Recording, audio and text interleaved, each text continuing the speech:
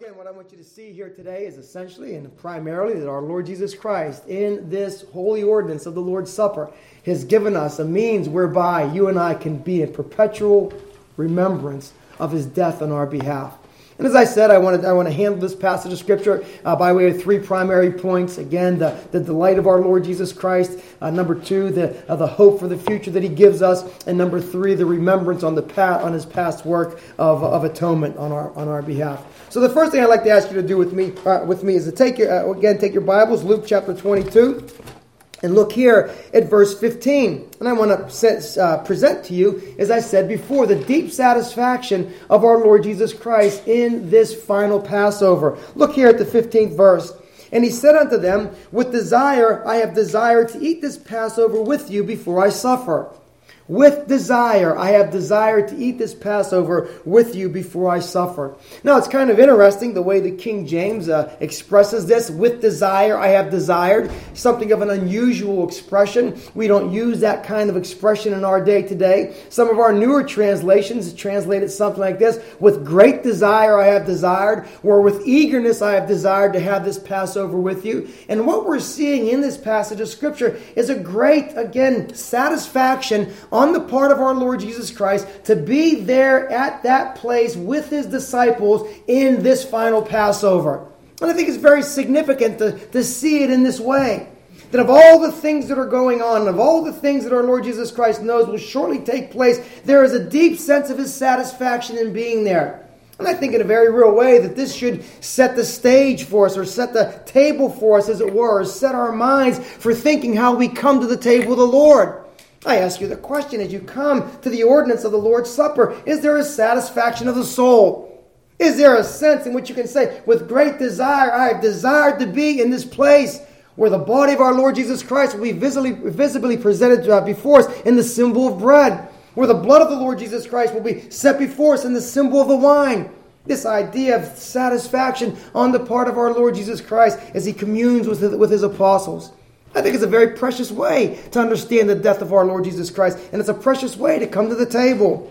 So this deep satisfaction on the part of our Lord. But if we were to ask the question, what else can we see by way of this deep satisfaction? How can we fully appreciate the satisfaction of our Lord Jesus Christ at this point? I would suggest to you a number of things.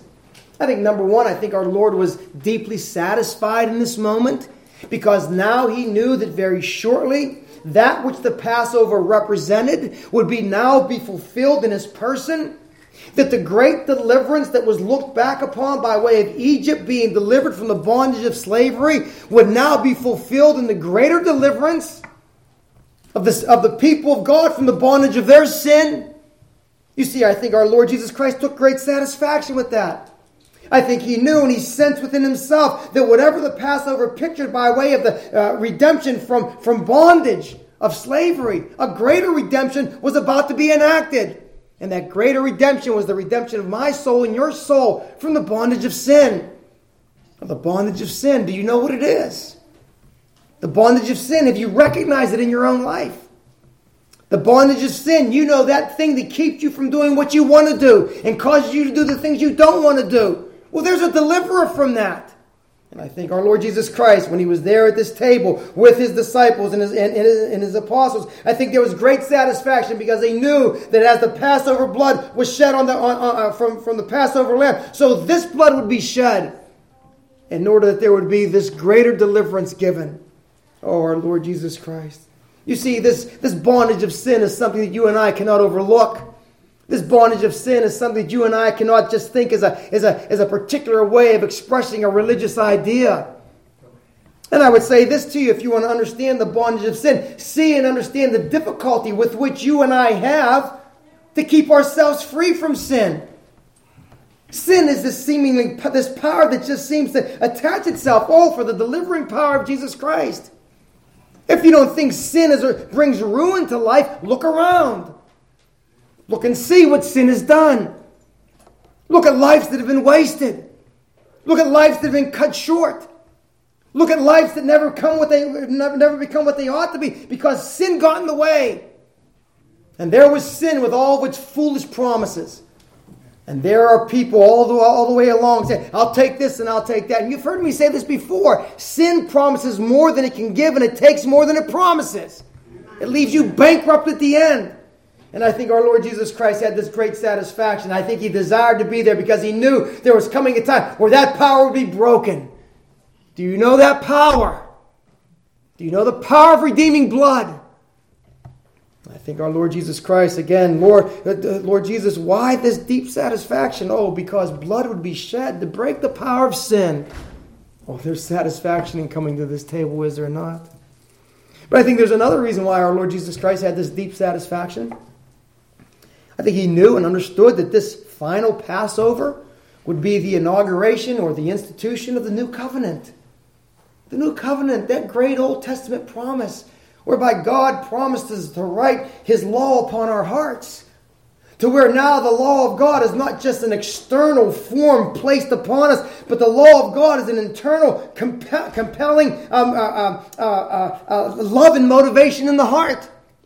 And this is all brought about not by our own willpower. This is brought about by that sister, that twin blessing of the new covenant, which is the Spirit of God dwelling within. Amen. Oh, the satisfaction that Jesus had at this Last Supper. He knew that His people would be empowered to do the very things that they're called to do. And so I think our Lord Jesus Christ was very satisfied by this. How can He not have had the words of Jeremiah? But this shall be the covenant that I will make with the house of Israel after those days, saith the Lord. I will put my law in their inward parts, and I will write it in their hearts, and I will be their God, and they shall be my people. You see again Ezekiel chapter 36, verses 25 through 27. Then I will sprinkle clean water on you, and you shall be clean from all your filthiness and from all your idols. Oh, to be clean from our filthiness. Brothers and sisters, do you know what it's like? You know what it's like to come at the end of a day and just soak in a shower and be clean. It's wonderful, but to be clean from spiritual filthiness? You see, this is the great promise of the new covenant. Verse 26, a new heart I will give you, and a new spirit will I put within you. See, our Lord Jesus Christ, there was a great desire to be there. Why? Because this would be the inauguration of this new covenant. This is why He says, this is the new covenant in my blood. And so our Lord was greatly satisfied in this. Deep satisfaction our Lord experienced there. I think there's another reason why our Lord was deeply satisfied in this. And it's because this final Passover would be the fulfilling of the Father's will. Our Lord delighted in that. You know He loved this. You know He loved to do His Father's will. He says this over and over again. The Psalms prophesy that this would be the case with our Lord Jesus Christ. Psalm 40, verses 7 and 8. Then said I, lo, I come. In the volume of the book it is written of me, I delight to do thy will, O God. This was spoken of the Lord Jesus Christ. He delights to do the will of God. You know what it's like to do the will of the one that you love.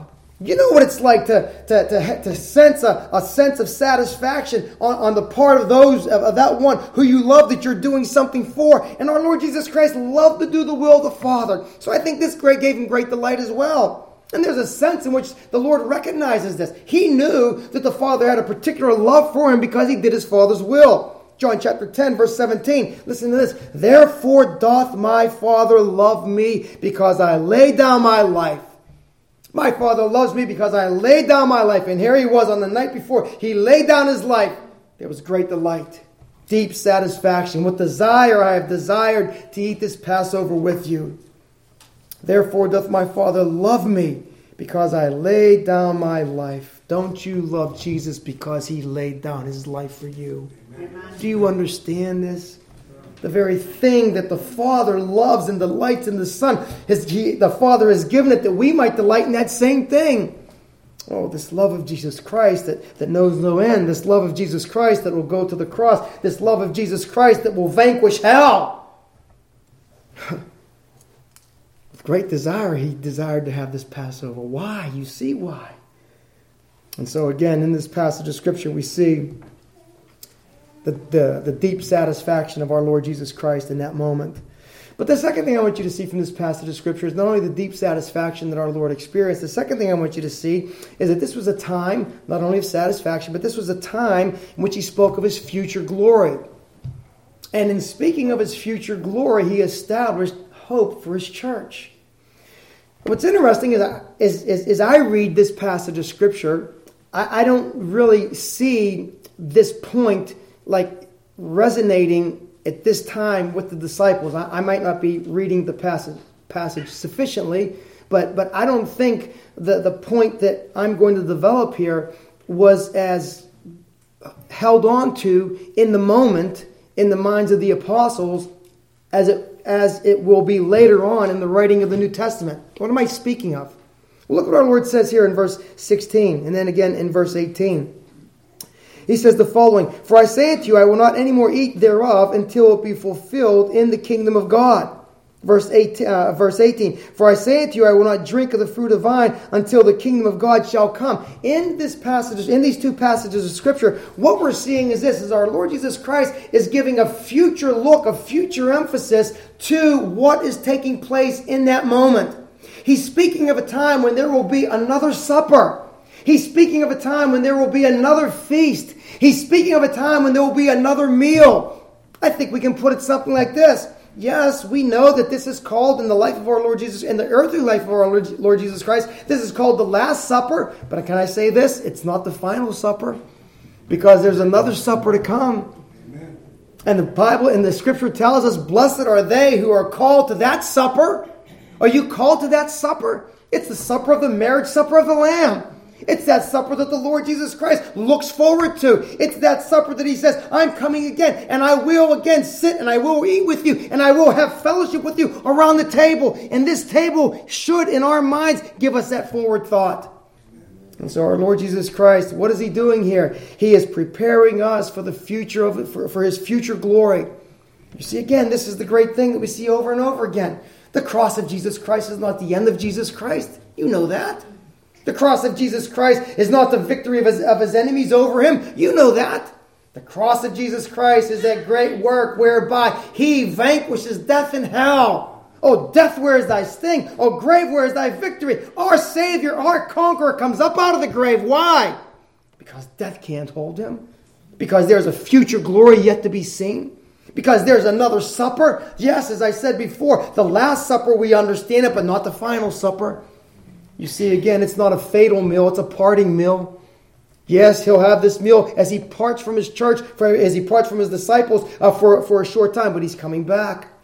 And this idea of the return of our Lord Jesus Christ in glory, you know, this is the great emphasis in the Scripture. Now, as I said before, I think what's interesting here, none of the disciples pick up on it and they say, oh, that's going to be great. We can't wait for it. And this is why I say I don't know if it registered with them, as much as we might think that it would. But obviously, it becomes one of the great themes of all biblical revelation. Give the Apostle Paul a chance to preach. What's he preaching about? The death, burial, and resurrection of Jesus Christ and his coming again in glory. Give him a chance to write, and what's he writing about? He's writing about the fact of our Lord coming in and returning in glory. Give the Apostle John a chance to write, and what's he writing about? Oh, he's writing about, again, this glorious Lord who's going to return. And so this becomes a great theme of all New Testament preaching. Again, Jesus saying, verse 16 and 18, I will not eat any more thereof until it be fulfilled in the kingdom of God. It's kind of interesting because when you go just a little further in this 22nd chapter, if you look down at verse 30, our Lord Jesus Christ again picks up the theme of this coming kingdom and of this coming banquet. Look at verses here, 29 and 30 of Luke chapter 22. It's right there on the same page for you. Jesus says this, and I appoint unto you a kingdom, as my Father hath appointed unto me, that ye may eat and drink at my table in my kingdom, and sit on thrones judging the 12 tribes of Israel. But did you see that? That you may eat and drink at my table in my kingdom. There's coming another supper. And this supper reminds us of the supper to come. Yes, the Last Supper, but not the final supper. A parting meal, but another meal yet to come. And so in this passage of Scripture, our Lord Jesus Christ is not only expressing deep satisfaction to be there, he is also speaking of his future glory and planting within his church a hope that cannot and will not be extinguished. Oh, this hope within the church of the Lord Jesus Christ. This hope that is in the life and the hearts of believers. And this idea of a future glory is something that as Christians we should never lose sight of. You know, it's a wonderful thing. It really is. It's a wonderful thing to live a life well lived. Oftentimes people will talk about the art of living well. Well, the Christian has that over and over again. The Christian has everything that he needs to live a life well. But when he or she comes to the end of his days, it's not just, okay, the life has been lived well, and now that's it. No, a glory is yet to come. A participation in a meal with the Lord Jesus Christ is yet to be seen. And so again, the great hope of the Christian. Never lose sight of that hope, my brothers and sisters. Never lose sight of that hope. Every account of the Lord's Supper, in every account of the Lord's Supper, the future element is stressed. The Last Supper is not the final meal, but a parting meal. And every time we join in the observance of the Lord's table, we are saying that there is yet a coming meal, the marriage supper of the Lamb. And that meal is pictured for us both in parable and in prophecy. In parable, in Matthew chapter 22, we read this: the kingdom of heaven is like unto a certain king, which made a marriage for his son, and he sent forth servants to call them that were bidden to the wedding. And here I am. I'm calling you who are bidden to this wedding. Invitations are given. The invitations are there. Will you come to this feast? Matthew chapter 22, verses 2 and 3. Matthew chapter 22. And there's where we see the parable of it. It's set forth in parable. But we also see it set forth in prophecy. And again, the passage we've been referring to in Revelation chapter 19, verse 9. And he saith unto me, right blessed are they which are called unto the marriage supper of the Lamb. Oh, you see, and then John goes on to say, the angel goes on to say, and he saith unto me, these are the true sayings of God. You see, the true saying of God is that there is another feast yet to come. And while we participate in this feast, we look forward to that coming feast. Oh, the blessedness of that night. And so our Lord Jesus Christ, as I said before, he was experiencing deep satisfaction in that moment. He was also, again, speaking of his future glory and giving to his church great hope. But of course, the third thing that he was doing, and the primary thing that he was doing, is he was giving to us an ordinance whereby we would remember perpetually his suffering. And that's really why we're here around the table of the Lord. I think this is very significant. Because, as I said before, so many things, everything about the Lord Jesus Christ is memorable. I tried to, in preparing this, I tried to say, well, okay, this is memorable about the Lord, and that's memorable about the Lord, and this is memorable about the Lord, and that's memorable about the Lord, and well, it's all memorable when you come to the Lord Jesus. Everything is memorable about Him. Amen. But it's this particular ordinance that focuses on His death that Jesus Christ specifically identifies, the means whereby He would have you and me remember Him. I think I used this illustration here in the past. And I think I said this. If there was a man who was rushing into a burning building in order to save our family, and he knew he wouldn't get out, right before he ran into that building, turned around and looked at us and said, remember this. Remember me. Would you ever be able to forget that man? Would you ever be able to forget that? And our Lord Jesus Christ is doing that. As He goes to the cross, He turns around and He says, remember this. And remember it in the table. That every time you gather as a church, every time you express your fellowship one with another, remember this. We can't get enough of the death of our Lord Jesus Christ, can we? Oh, you see again so many things, so many ways in which Christianity is sometimes presented. Oh, what a great moral system it is. It is. What a great ethical system it is. It is. What a great way of living it is. It is. But take away the death of Christ, and what do you have? You have nothing. It's Jesus Christ dying for sinners. He says, remember me. You know, the idea of remembrance in the Scripture is very, very important. Can't get away from it. So oftentimes we're called to remember certain things. The Passover meal was a remembrance. Remembrance is all the way through the Scripture. We even have remembrance by way of an act that we're to engage in. I think of passages like Proverbs 10 and Psalm 112. Proverbs 10 verse 7 says this: the memory of the just is blessed. It is, isn't it? Psalm 112 verse 6: surely he shall not be moved forever. The righteous shall be in everlasting remembrance. We see this thing of the memory. When we look back and we think on these things, the memory of the just is blessed. Remembrance, though, whenever we use it in the biblical terminology, and especially as we come to the Lord's table, really has an emphasis on a sense in which we're not just making a bare mental recollection. There is a sense in which a little more is going on there. The idea here, particularly when we come to the Lord's table, is that there is a sense in which we are bringing from the past into the present that which happened then.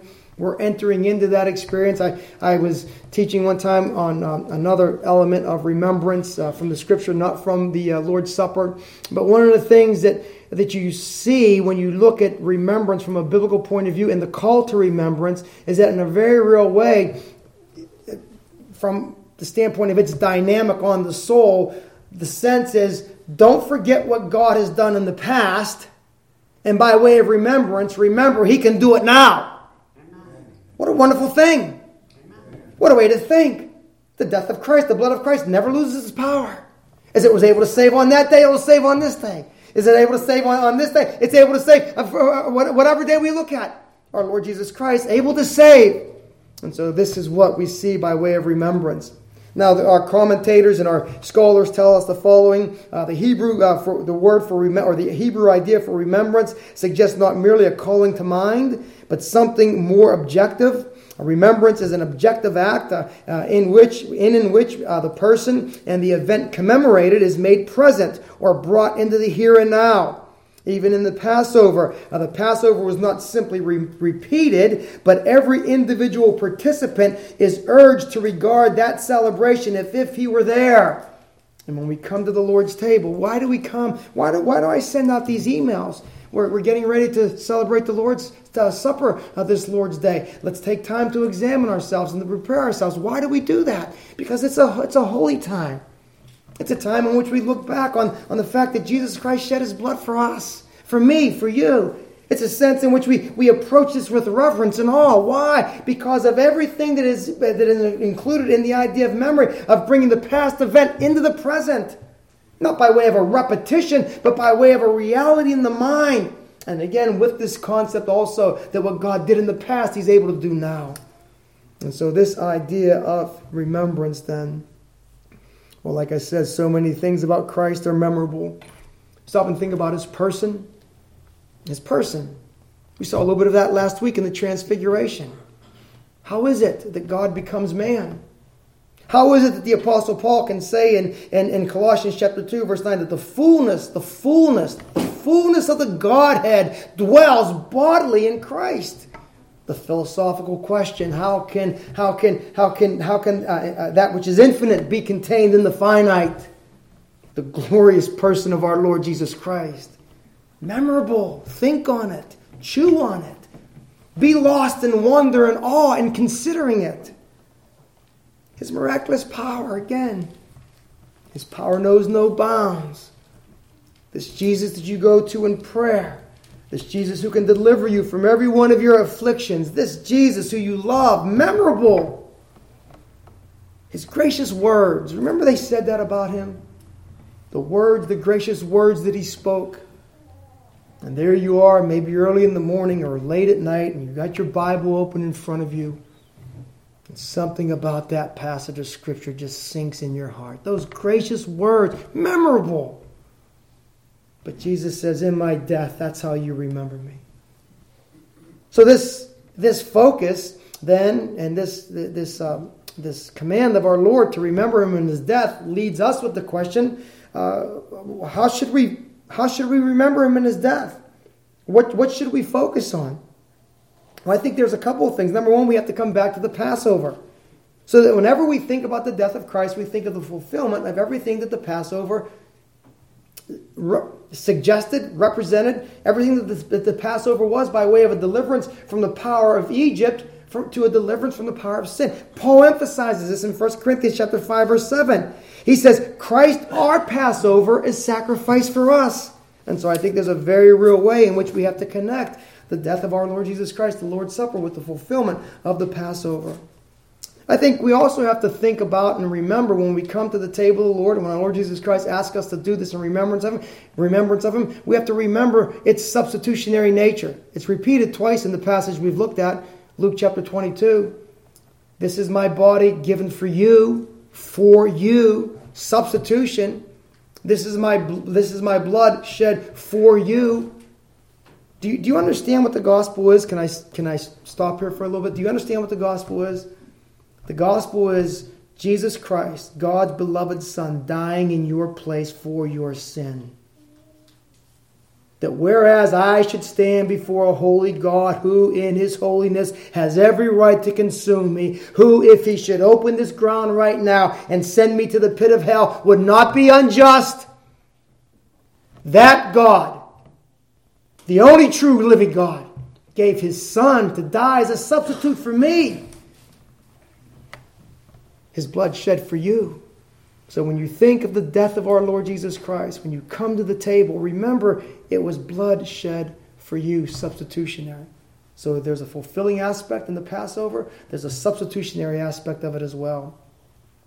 And again, what else we think about this, the categories in which we think, the fulfillment of the Passover, the category of a substitutionary death, I think there's one more thing that we can say, or another battery of questions maybe that we can apply to this. And they would be the following.